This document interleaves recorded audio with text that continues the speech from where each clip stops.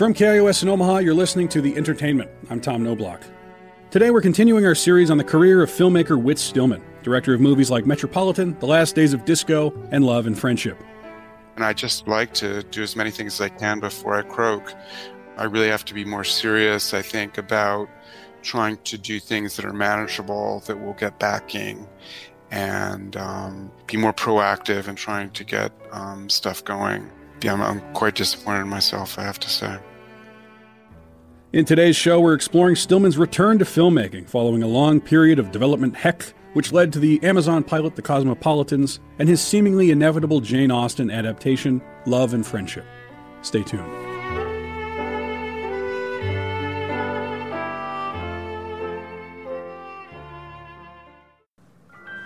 If I should suddenly start to sing.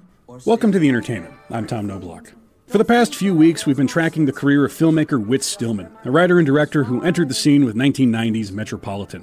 He quickly established a coherent style and tone in his follow-ups, 1994's Barcelona and 1998's The Last Days of Disco, commonly referred to as the doomed bourgeoisie in love trilogy. Then he struggled to get another film made until 2011's Damsels in Distress. By this point, as his characters sing at the end of Damsels, things were looking up. And it's covered with four-leaf clover. Oh, things are looking up since love looked up at me. Bitter was Even with the gap, Stillman's appeal endured. Here is Girish Shambhu, author of The New Cinephilia, on the appeal of Whit Stillman. Whit Stillman makes satires, and it's a form that I'm particularly drawn to. And I know I've read interviews with him where he's talked about he doesn't really see himself as a satirist, or he says, I don't think I'm a satirist. But he is generous enough to say, I think in one interview, he said, if other people perceive them as satires, that's fine. And I'm one of those other people.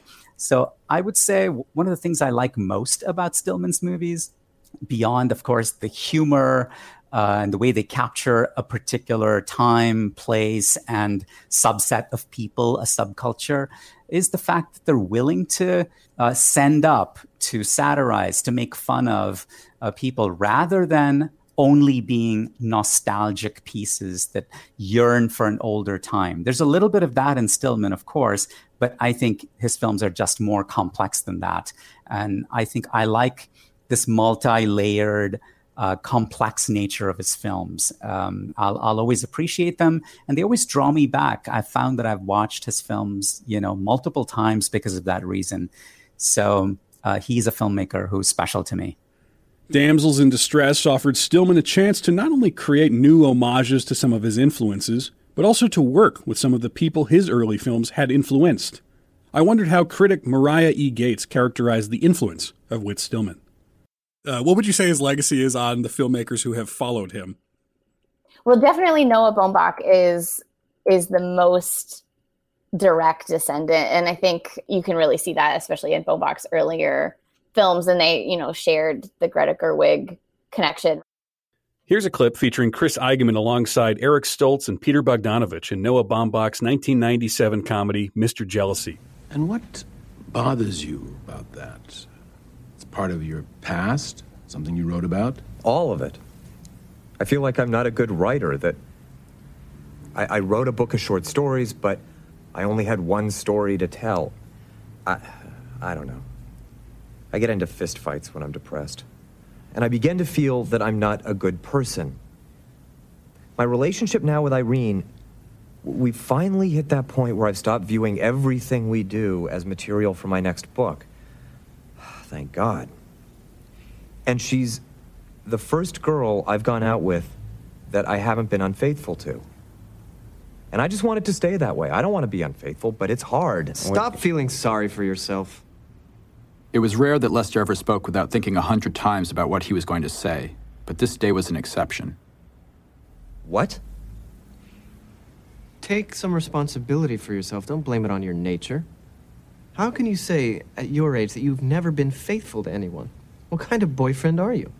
The fact that he sort of teamed up with Lena Dunham to some extent to get Damsels off the ground, which makes me think that a lot of these mumblecore filmmakers may have been drawing from what Metropolitan was doing, in that it picks this sort of interesting milieu that is known maybe mostly to the author, to the filmmaker, and then is usually working within very strict budget confines. Oh yeah, I can absolutely see that in the mumblecore films. I think you mentioned Noah Baumbach. You also have to sort of think of early Wes Anderson, like Bottle Rocket, definitely has a bit of that, like, how few places can we shoot and still be really witty and unique. Here's a clip from Wes Anderson's 1997 heist comedy Bottle Rocket, featuring his early but still idiosyncratic dialogue as performed by Owen Wilson, Luke Wilson, and Robert Musgrave. Okay, escape route is crucial, just in case somebody is tailing us or even chasing us, as the case may be. We can't be sure how it is going to happen. Do you think that we're going to be chased tonight? Is that a possibility? That's a good question. No, I don't think we're going to be chased. I'm just being hypocritical here. However, I will say, Bob, please don't interrupt me, man, because I'm trying to stay focused on this stuff. You're responsible for the external situation tomorrow, streets and the getaway. Whoa. Excuse me. Are the explosives really necessary here? I think it'd be a lot more simple if I just walk up to the door alone. I think that would be... Why are you undermining me, man? How much bullets does this thing take? Bob, look, I'm paying attention. God! You're not paying attention if you're messing around with the gun. Now quit... Anthony, just keep the gun on the table. I can't focus unless the gun is on the table. You just paid for it. Shut up, man. Shut up. I'm warning you now. Be quiet, please. It's true, Dignant. I paid for the gun. Say it again. Say it one more And time. to some extent, Wes Anderson is one of those filmmakers who draws from things that aren't quite other films. And so he has his own style. So I feel like he's a really good next version of someone who his inspirations are so from something else that you can't really see any other movies that are like, oh yes, that is Wes Anderson. You know, he draws from music and obscure 50s, novels that have been out of print for 70 years and things like that. Royal Tenenbaums definitely has that upper echelon. Everything is sort of fairy tale-esque. It's not quite contemporary set, but it is.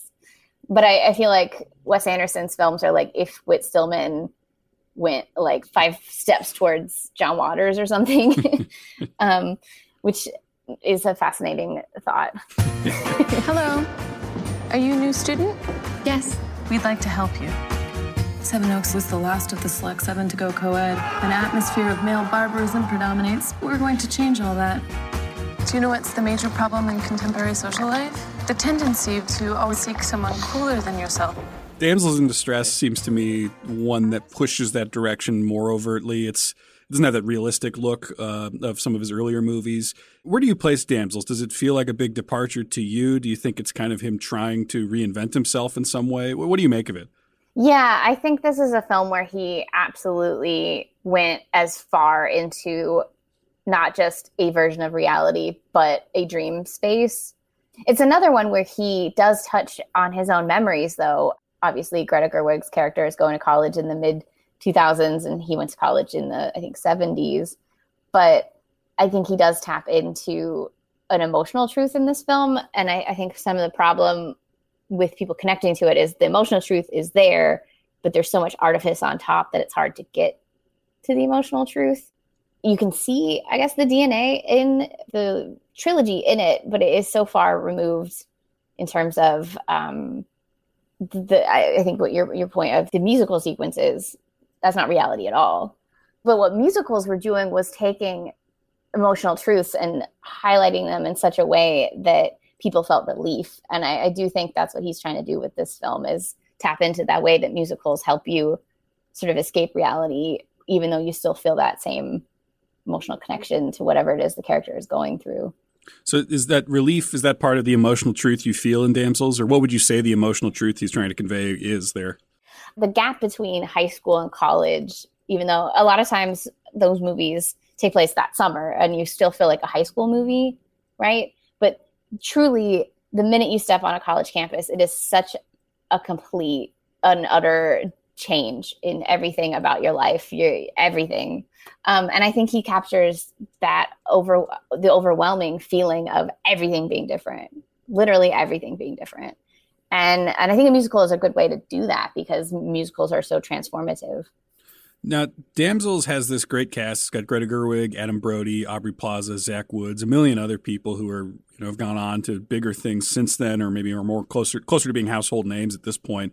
But it's interesting that both Last Days of Disco and Damsels didn't really click with a bigger audience in the way that it seemed like he had some momentum with in Metropolitan and Barcelona. Why do you think it's been a little bit harder for him after those first two movies to build into a bigger audience overall?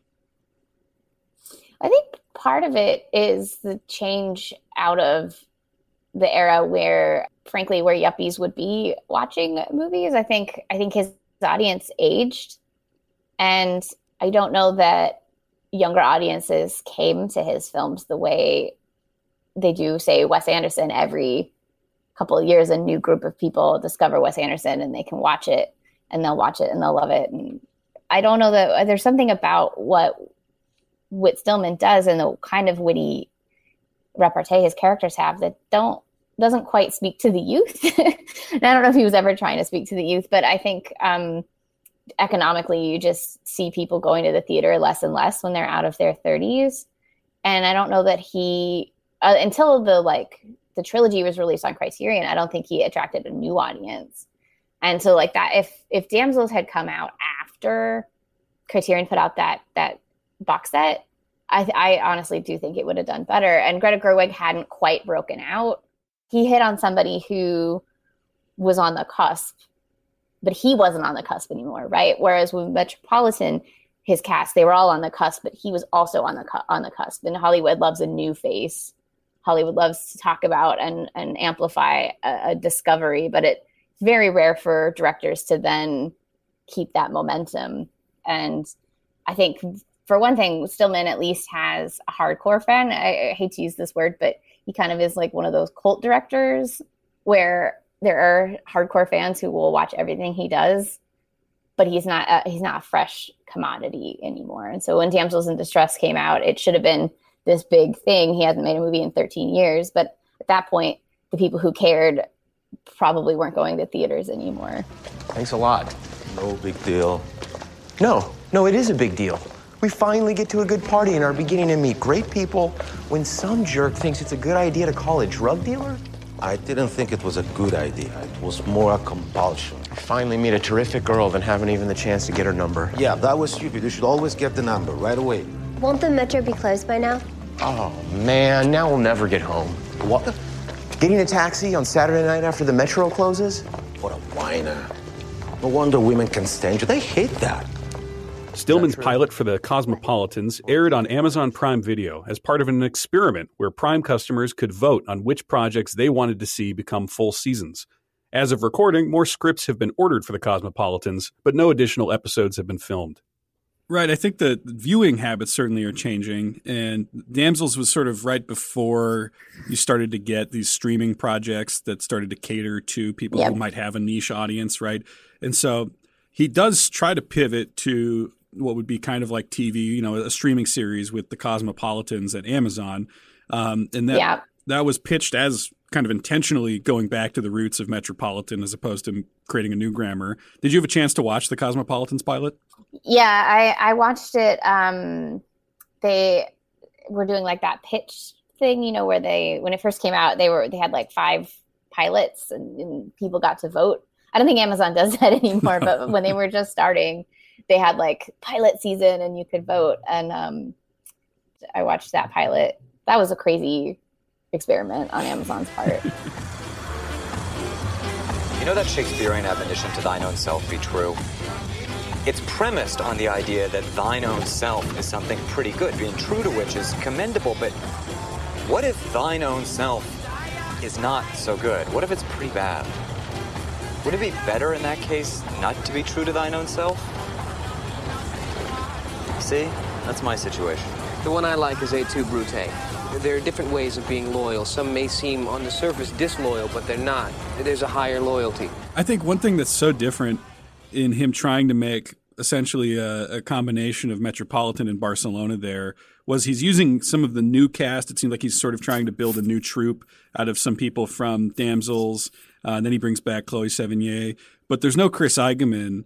And it does feel different. I don't think it's necessarily like you can't have a Whit Stillman movie without him, but Stillman called him his mascot at some point. And some people even in reviews have said, someone like Woody Allen, his voice is his voice because he's playing the main character, or other people are playing a version of Woody Allen when they're in his movies. And I think a lot of people associated Whit Stillman's voice with Chris Eigeman, and maybe it's been difficult to recapture that. I would agree with that. I think part of the reason I particularly love those three films is because of his performance. He's so charming and so funny. And what's interesting is he is in a ton of other projects. He was on Gilmore Girls for a season. He was on Girls. He had his own TV show called It's Like You Know in the 90s that I feel like I'm the only person who watched the whole show. It had Jennifer Grey played herself in it. It was a great show. But in all of those, he still feels a bit like a Whit Stillman character adrift in the world of Gilmore Girls or adrift in Los Angeles in the case of his sitcom. And I think you also see the same thing with him, where his career, while steady, didn't go higher than the three films they made together. It was sort of the pinnacle of the two of them. I actually don't know why they stopped working together. I know they've done retrospective things together, so I don't think they hate each other or anything, but I do think there was like a simpatico between him as a performer and Stillman as a writer director that was that alchemy that you're always looking for. But I know a lot of directors, they try to do new things, and Stillman was trying to get away from working on these projects that were sort of based on his life, and I guess Eagman, being this sort of id version of him, like had to be left on the wayside as well. Which is unfortunate, because I do think that is a big part of why those three films, people still love them today. It's a timeless performances. But I also think part of it really is like they're of a certain time in movie making. There's movies go through waves, and I think in the 90s you started to see sort of more adult films coming back, the indie boom. So you had not adult as in porn, but adult as in conversation-based films, or films that had ideas behind them, and films that wanted to give you things to think about, not necessarily give you answers or just give you adrenaline thrills, although there was a lot of great 90s action as well.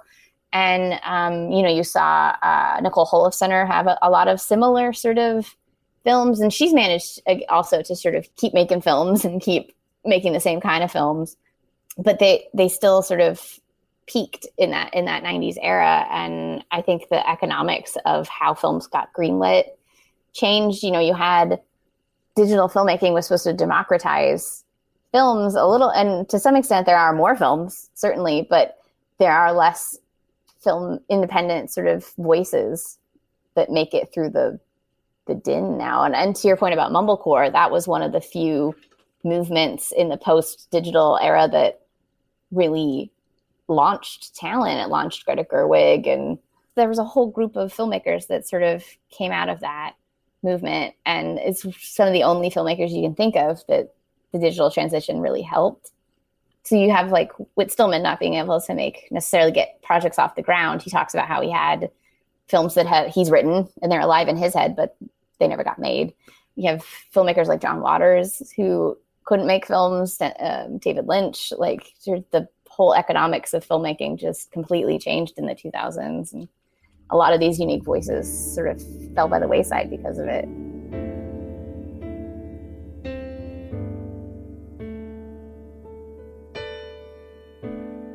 So Stillman, whose thematic concerns have always been centered around characters who feel the world is passing them by, returned to a new media landscape, one dominated by streamers.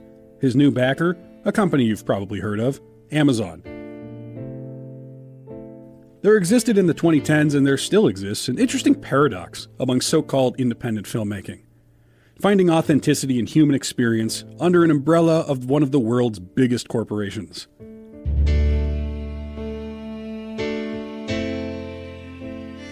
After the break, I'm talking with Whit Stillman about the Cosmopolitans and the inevitability of his Jane Austen adaptation, Love and Friendship.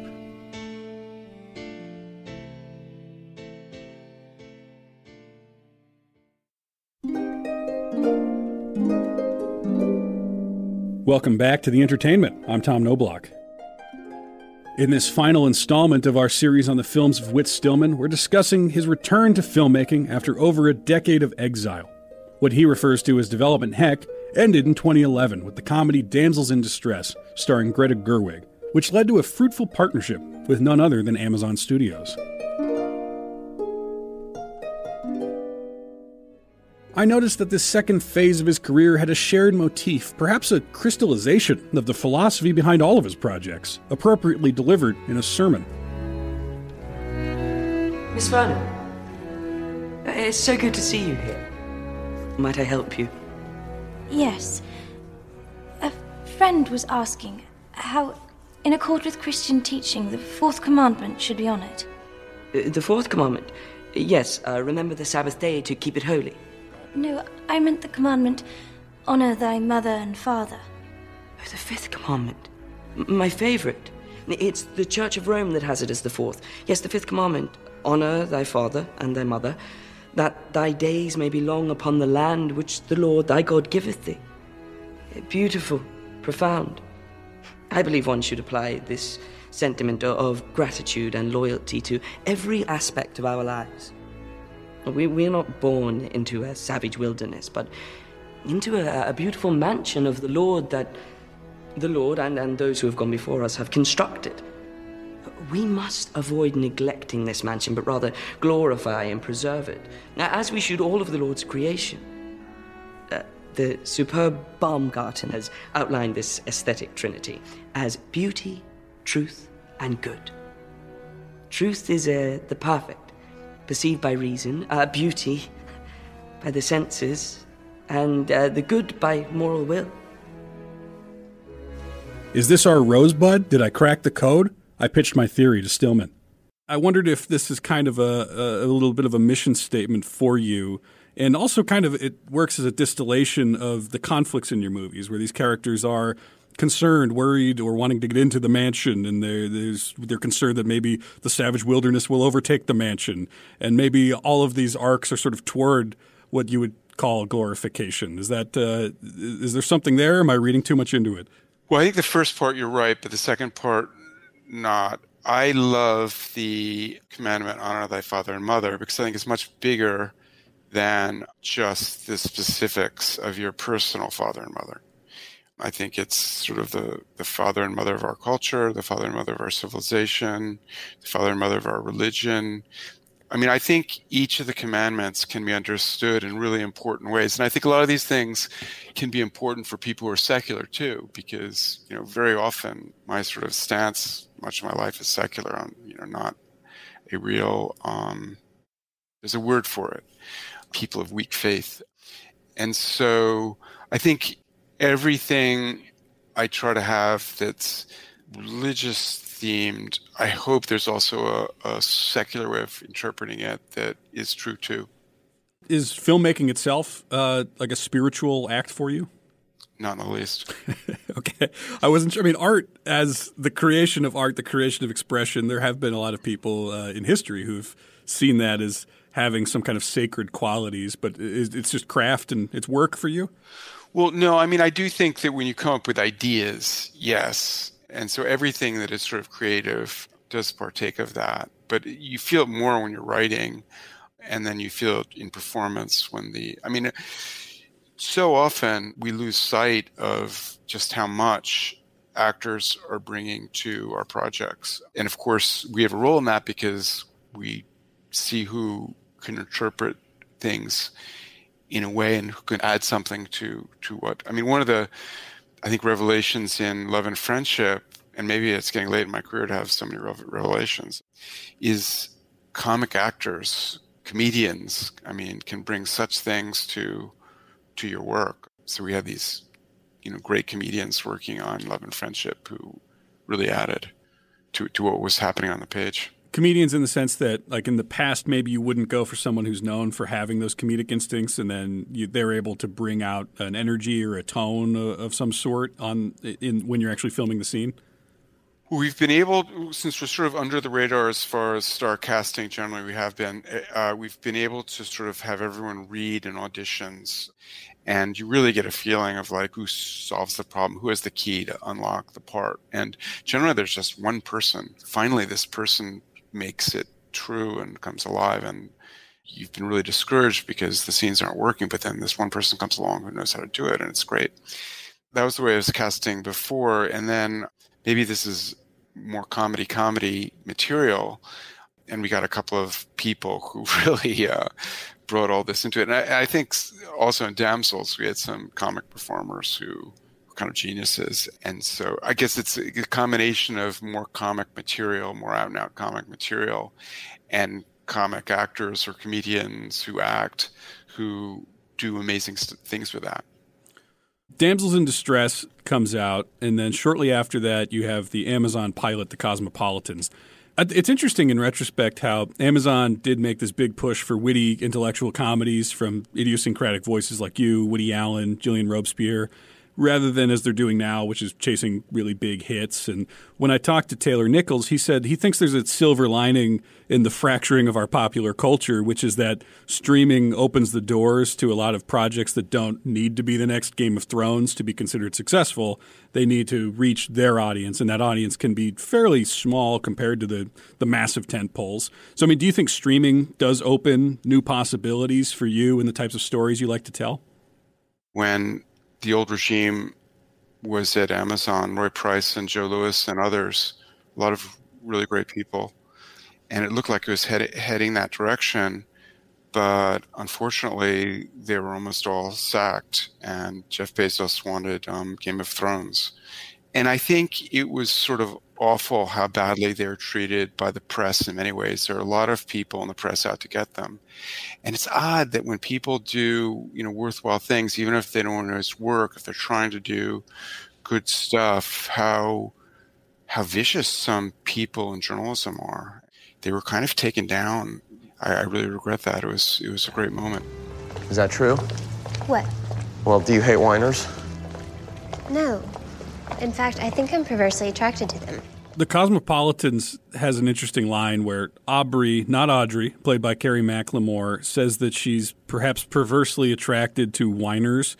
And I don't mean this to sound mean because I'm leading to a bigger point here, but I wonder if that's true of a lot of your audience and then actually a lot more people in the world, which is we actually have a stigma around whining but tend to enjoy it, that maybe there's something charming and cathartic about it. Like, Twitter is almost all whining and people seem to love it. What do you think about the place of whining in our culture? I'm not sure how I feel about whiners. I mean, I am one, but I don't want to go to the bat for the community of whiners. Fair enough. The Cosmopolitans feels in some ways like an amalgam of Metropolitan and Barcelona, but TV is by necessity structured and paced differently. You're working in episodes. So what was it like to dip your toes in a familiar sort of story and familiar sort of world, but in this different medium? In case of Cosmopolitans, I sort of recreated the feature experience because I really wanted to do an hour show, an hour episode. But they said, if you do an hour, you'll have to go with this other executive team. You won't have Joe Lewis and Sarah Babineau, who I'd been working with. And so I said, okay, I'll do it as a half hour. And also in the script I wrote, there are problems in the second half of it. And that turned out to be a really good experience because we didn't really have enough Chloe Sevigny in the first half hour. And Joe Lewis came to Paris and said, couldn't we have more scenes with Chloe? And so I had some material from later in that script that I could bring forward. Carrie McLemore, who was playing Aubrey, had said some interesting, funny things. So I did the 4 a.m. writing thing to make that scene between them, which was about my favorite scene in the show. So I sort of was writing longer and then reducing it. I mean, I really liked working with those guys. The only thing I sort of disagreed with them was this intense pressure to cut and cut and cut. And I think sometimes if you cut too much, you actually make things seem longer and you lose a little too much. So I think we cut too much from Cosmopolitans. There's some meat there and bones that we got rid of, but it was a good experience. After the break, I'm talking with critics Fran Hofner and Mariah E. Gates about Stillman's later work, and we'll hear again from Stillman about love and friendship and what he hopes to make in the future.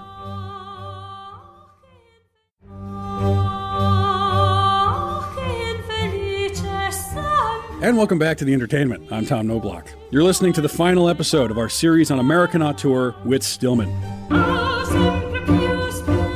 Director of celebrated 90s films like Metropolitan and The Last Days of Disco, and more recent ones like Damsels in Distress and Love and Friendship.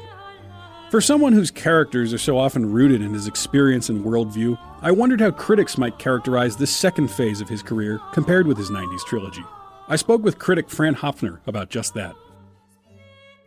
Would you say that there's a difference then between his approach in those characters as opposed to Lady Susan in Love and Friendship? I don't know that she's not like evil necessarily, right? And she, in some ways you root for her because it's sort of fun to watch her, navigate all these conventions of the time and sort of maybe move past them or not revere them. And that in and of itself is kind of satisfying. Do you think that the approach to characters is it fundamentally different in Love and Friendship than in those early movies? I almost think in Love and Friendship, the class divides between these characters feels so much more obvious, or if not stated, just because works from this time are very direct and open about the class structures between their characters. It's a specifically English literature from that time period and even now is that you know where everyone stands at any given point. Working in sort of an American canon, it's maybe a little fussier and also unstated. So when I'm watching a Stillman film, from that original trilogy, I don't necessarily know that, like a naval officer and a guy in advertising, I don't really know how to contend with what differences may exist between them. It seems to be a little more push and pull. In Love and Friendship, it's just very stated. It's very obvious. I don't think that's a knock on it. I think it's fun to root for Lady Susan in part because it's always fun to root for Kate Beckinsale. And I think there's sort of this like private joy in that film that you can certainly enjoy it not knowing who Whit Stillman is, but if you do know and are familiar with his work, it's just nice to see the friends back together, which I think makes everyone feel instantly maybe more likable than they do when you don't know some of the major players. But I really just think it's the location and the geography of that particular story that makes it feel so different. It's actually an entirely different system that just sounds the same in a lot of ways. I mean, when I initially saw a lot of these Stillman films, I found them very nihilistic and pessimistic, and I was overwhelmed almost by what I felt to be this really negative sensibility, not only about these people, but about the type of society that they perpetuate. And I was not really able to separate his criticism of these symptoms with just this like overwhelming, like, this is so bad. And it struck me on rewatch, specifically in Metropolitan and in Last Days of Disco, the optimism. There's cynicism in the optimism for sure. But even as these characters are joking in Metropolitan about being downwardly mobile, they are loosely hopeful for their future, and they have to believe in order to make it to the next party or the next dance or the next night out at the club that something better will happen than the last time they were there. That even when they appear to be having the worst time imaginable, they're going to keep going because they think there's something there on that other side. And I found that hopefulness, especially as like a youthful hopefulness, very beautiful and very charming. It really endeared me to these characters far more on rewatch than I initially felt in the beginning. I really wasn't sure if I was supposed to be laughing at them or with them initially. And now when I watch, I really am laughing with them. I know that these people are being funny to each other. Seems Lady Susan will finally visit. Lady Susan Vernon. That woman's a fiend. Jane Austen has been present in Stillman's work since the very beginning, with long conversations about Mansfield Park in 1990's Metropolitan. So, Austen serves as a kind of looming presence, a perhaps obvious in retrospect choice of adaptation, which Stillman finally got around to in 2016 with Love and Friendship. Lady Susan. How dare you address me, sir? Be gone, or I will have you whipped. Outrageous. Have you never met him? No, I know him well. I would never speak to a stranger like that. I spoke with critic Mariah E. Gates about what we might call the specter of Austen. What did you think of Love and Friendship? I think it's actually a wonderful Jane Austen adaptation. I think one of the things that often gets lost in translation from her work is the wit, but also the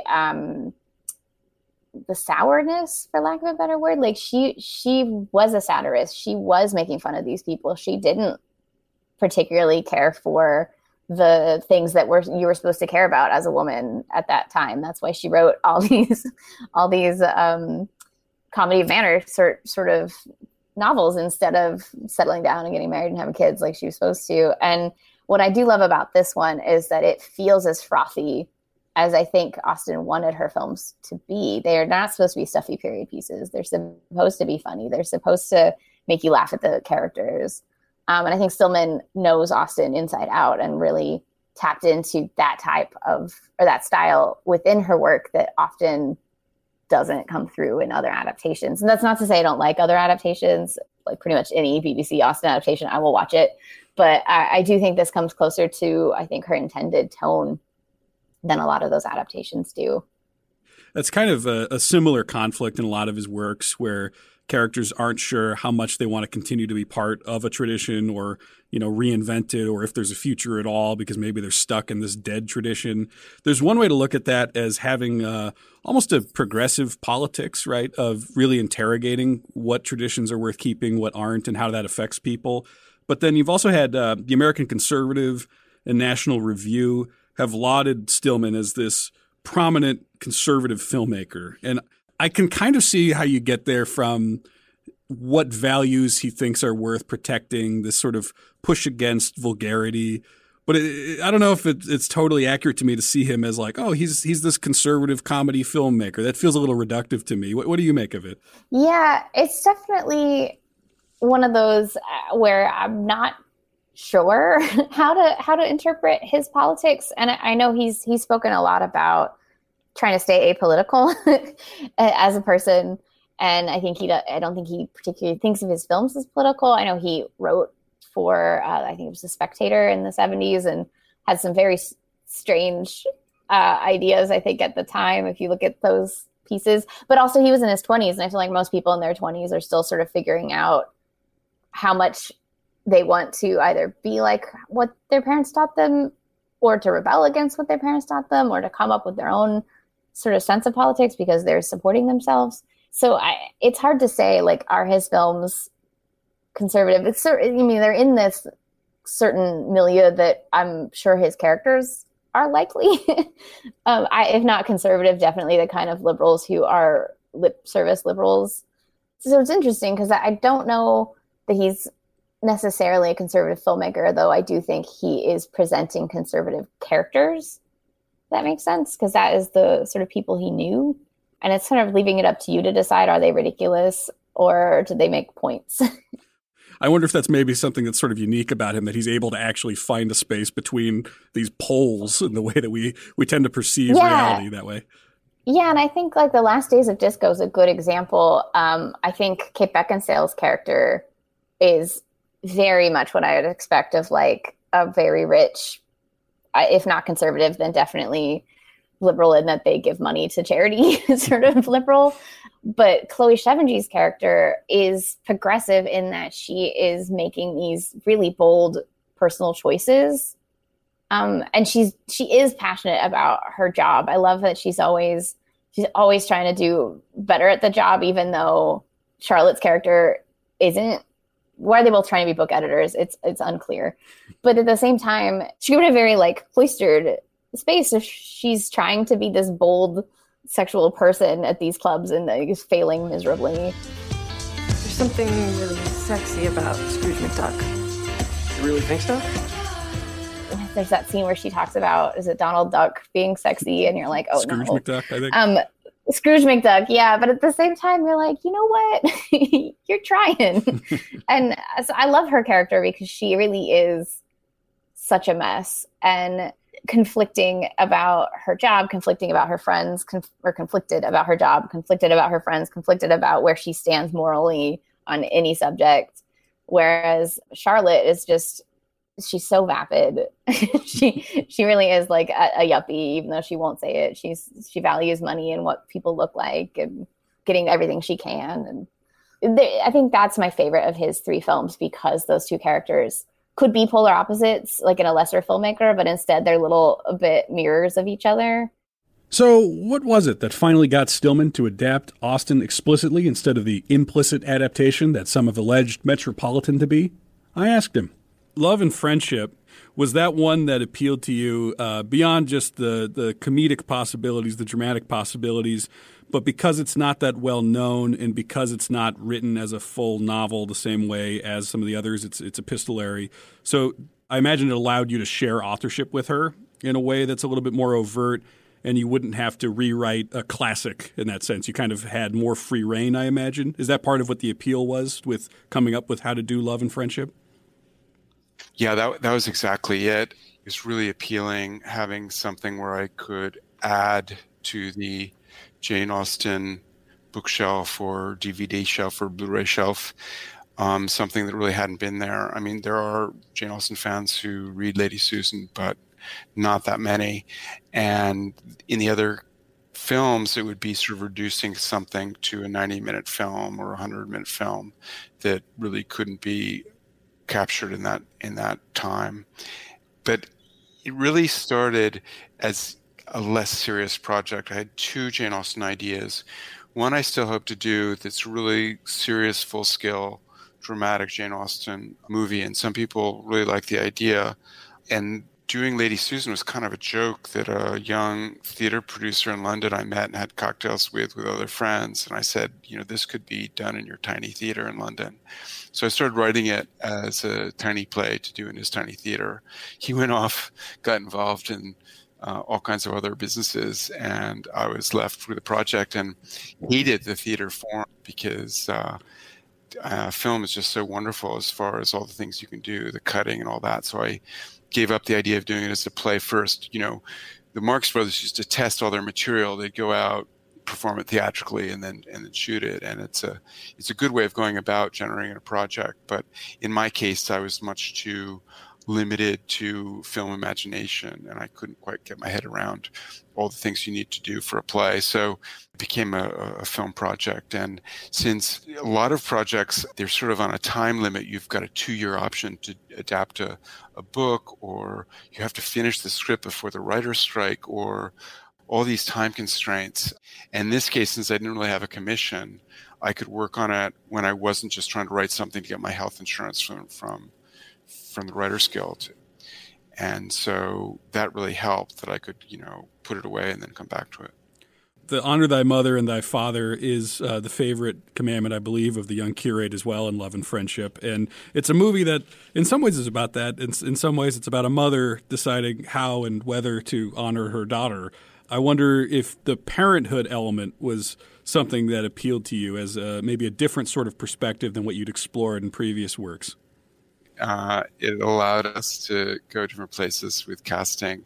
I wasn't particularly interested in mother-daughter stories or parental stories. I was really interested in how funny Jane Austen was, and sort of funny and evil in this. I mean, in a good way, letting her imagination race ahead with this terrible character, who in certain ways is related to our more sympathetic funny characters. So the Kate Beckinsale parts in the two films she's in are related to the Chris Eigenmann parts in the films he's in, which is also related to the Greta Gerwig part in Damsels. So there is sort of a extravagant, larger-than-life personality that I find really attractive. And in Love and Friendship, it's the only one where she's pretty bad.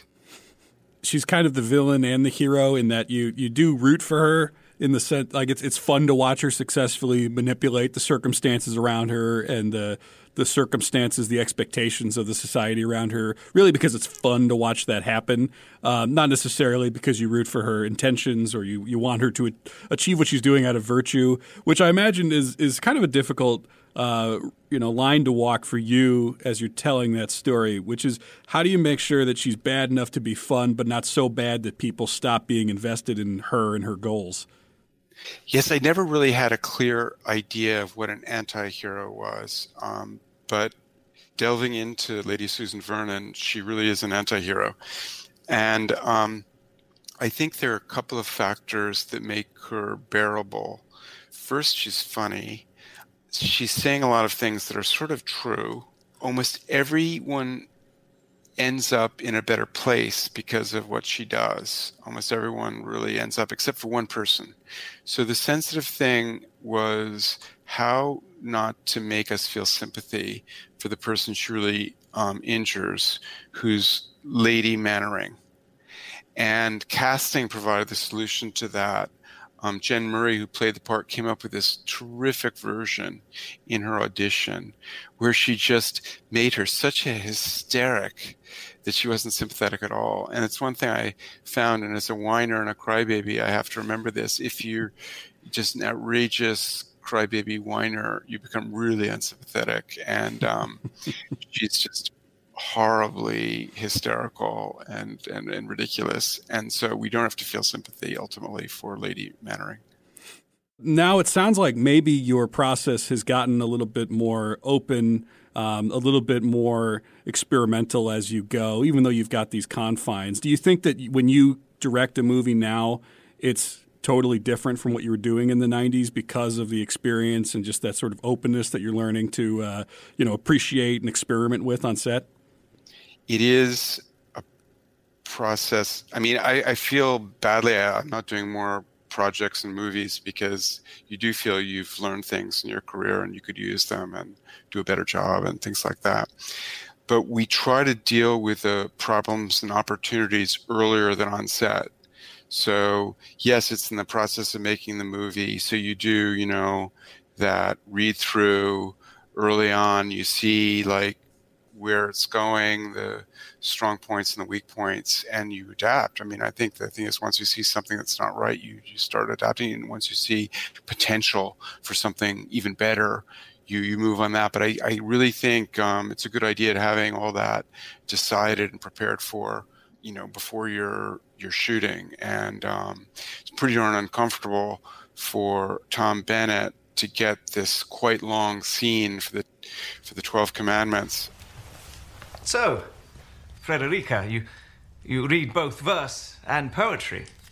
In this, I believe, you take after your mother, who knows a great many things. Just yesterday, she cited to me a story from the Bible about a very wise king. This reminded me of many such accounts one learns in childhood.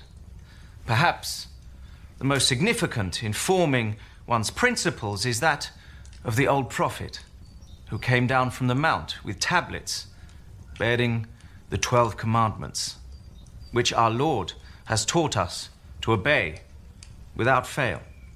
12 commandments? Mm. Excuse me, but I believe there were only 10. Really? Only 10 must be obeyed. Excellent. Right as he's getting in the makeup chair, right before, and telling the makeup artist, please take more time than you've ever taken with me before so I can study. It's amazing the actors were able to do that. The idea of Alicia Johnson, played by Chloe Sevigny, being American and being from Connecticut came when she came over. I'd been steeped in reading about the history of the War of Independence and the Tories and the exiled Tories in England and all this. And it seemed to me that having her sent to a country village was nothing compared to having her sent back to Hartford, Connecticut. And both Chloe and I share Connecticut backgrounds, hers recent, mine historical, and to have sort of Connecticut punchlines seemed fun. And there were a lot of things about British attitude towards Americans that we could put in, because I knew that worked really well from Barcelona. People enjoy the sort of contempt Europeans have for us. That gets a lot of laughs. Americans really enjoy seeing that. And the Europeans like seeing it too, because they do feel that way. It was a chance of getting into themes where the Alicia Johnson character, it's very nice of Chloe to agree to play it, but she was sort of a listening post for Lady Susan, and it gave her her own identity and her own things to talk about. As I was rewatching Love and Friendship to prepare for this, there's a quote that is, I think, in a lot of reviews about the movie as well, and one that played, I think, for a laugh in a very innocent way when the movie came out, which is "Facts are horrid things." And what a line for a movie that came out in 2016 in general. And it made me think about your relationship with, this is a period piece.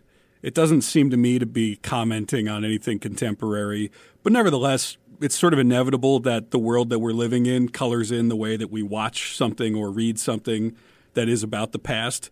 So, I mean, is that something that you think about, the way that as the world changes, as the world maybe rejects facts, someone like Lady Susan plays differently 10 years ago, 5 years ago than she does now? Is that on your radar at all? No, I actually wasn't thinking about that at all. It's one of the great lines in Jane Austen's story.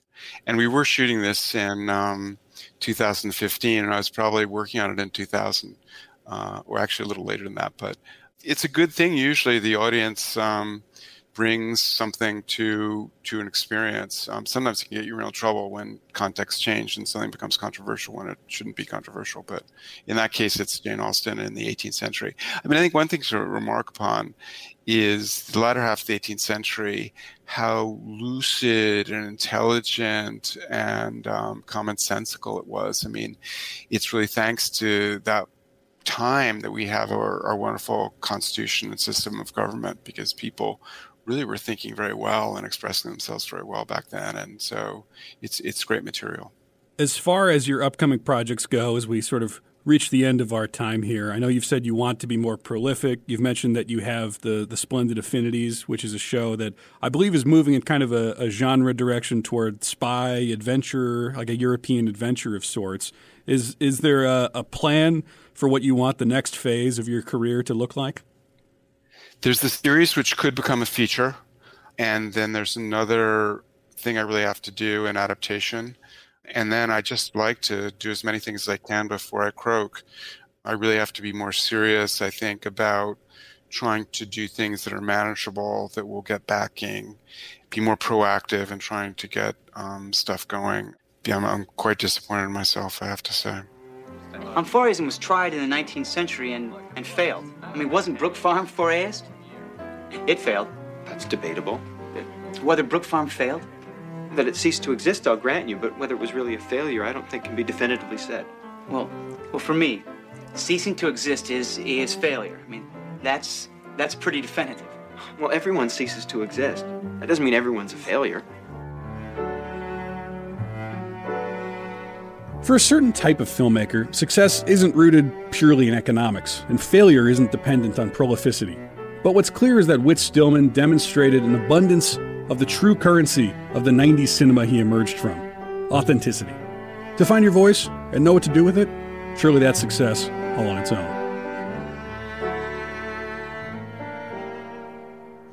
The Entertainment is a production of KIOS 91.5 FM, Omaha Public Radio. The show is produced and edited by Courtney Bierman. Today's show featured music and clips from Damsels in Distress, Love and Friendship, The Cosmopolitans, and Metropolitan. Thank you for listening. I'm Tom Knobloch.